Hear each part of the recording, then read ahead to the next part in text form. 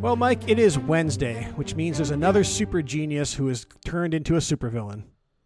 Yeah, another day ending in a Y, right? Like it's just I said it before, and you know that I'm not interested in trampling our civil liberties, but I think there must be some kind of needle that we could thread to say that if you're working on technology at a very high level and are super intelligent and super scientists with military contracts, things like that of that nature, probably keep an eye on those guys because they're the ones that seem to kind of go bad. We do, but again, and I know you don't like the police state type thing.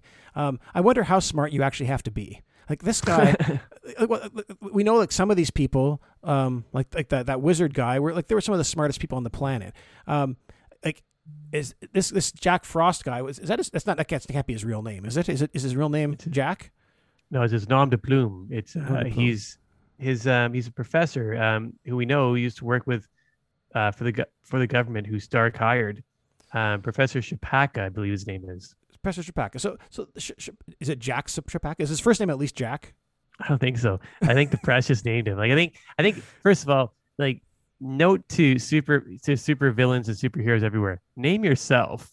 Otherwise, you might get one you don't like and you'll be stuck with it, Like Jack Frost. Oh, come on.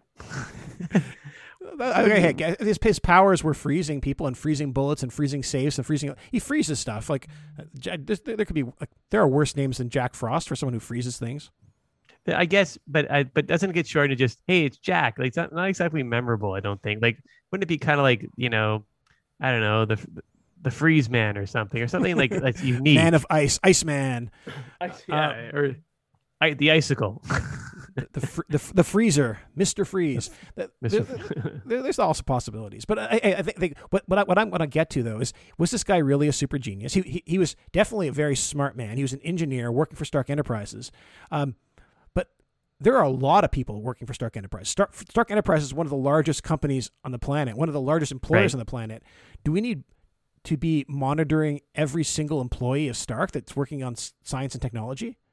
Well, no, and I guess maybe there's something else to it. Like, I mean, I guess we're kind of just going down. We're just changing in how you don't need to be a super intelligent like leader of the world to make trouble with the technology that's being created right now. Either the technology they've been working on or inspired by this recent state of affairs of like superpowered individuals, gods, monsters, etc. Maybe, and again, I want to be careful about this. But maybe there might be something to be said about psychological testing to see if you have there might be a common element, that might lead you to this sort of megalomania or supervillainy that a lot of intelligent, inventors and engineers, et cetera, or scientists are falling for. Are you basically saying that anyone who scores high enough on an IQ test, we should give them a second test to see whether they're psychologically unstable and then put them in jail before they commit a crime? Definitely put them in jail. I'm just saying that I suspect that if you're doing contracts for the government, which a lot of these people were that have broken bad, I bet that they were doing psychological testing. And so I bet that the government probably would know already, if they look at the data, who might have a leaning towards problems and not arresting them, not putting them even necessarily under surveillance, but just knowing that these are the people that may create a problem. Actually, as I say it does seem pretty awful. I think we should be doing this. I think we should be doing this. So you do. I don't. It goes against what I believe. I'm just saying you have convinced me, Mike. You've convinced me to go and start monitoring these people. Like I think I think you made a good point though, is that we may have these tests done already for a lot of these folks. We can go back and back test, and so we can say, hey, of all like the egghead and the thinker and the Dr. Frost, we can go and find out how these people tested on these psychological tests, and then we should go back and see who else tested similarly to them, because those are the people we need to be worried about. We already have the sample set right now of people who have become super villainous. Let's find out if there's other people who scored in a similar way. Maybe this is the middle ground on this. So maybe what they would do is they would look at the projects that they're working on and then do their best to try to predict how those products could be turned into something. Like this guy Shapaka was working on like freeze technology. So it's like, well, how would we counteract that if this guy kind of went a bit off deep end? Well, that's And interesting though too. Though, but he wasn't working on like freeze rays. This guy was working on like freezing technology towards life extension. Like Stark was trying to build effectively like freezing chambers so that if you come in, so say you have a heart attack, the ambulance can put you and freeze you for the trip to the hospital so that you basically your heart doesn't get worse until they can have a chance to treat you. Like that seems like a great life-saving technology, not a very weaponist technology at all.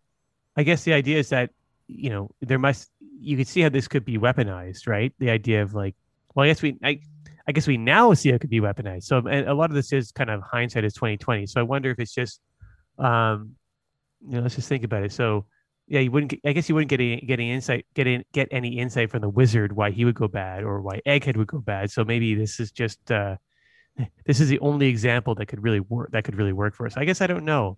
So we had to go your way of like throwing all the scientists in jail, which I'm going to go on the record and say I don't support that, Ed.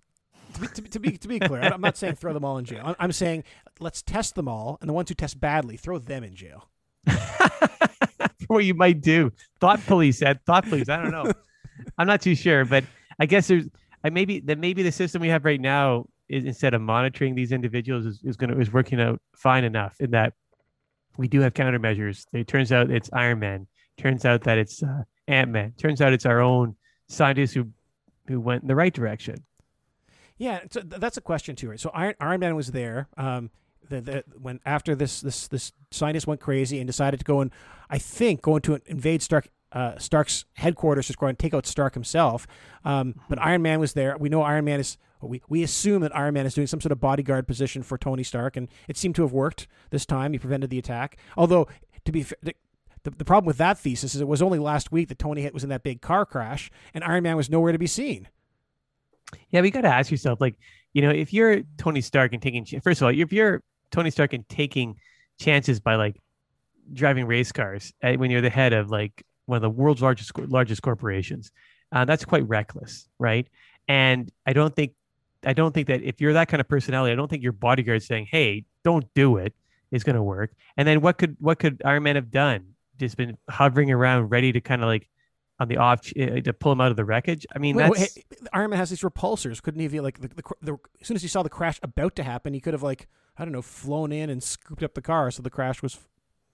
I wonder how finely tuned Iron Man could operate his suit to deal with that specific scenario. I don't know. I'm going to give Iron Man a pass on this. Like maybe he's nearby and he just was having a hot dog or something and didn't notice that the car crashed. By the time he did, Iron Man was being rescued by some people.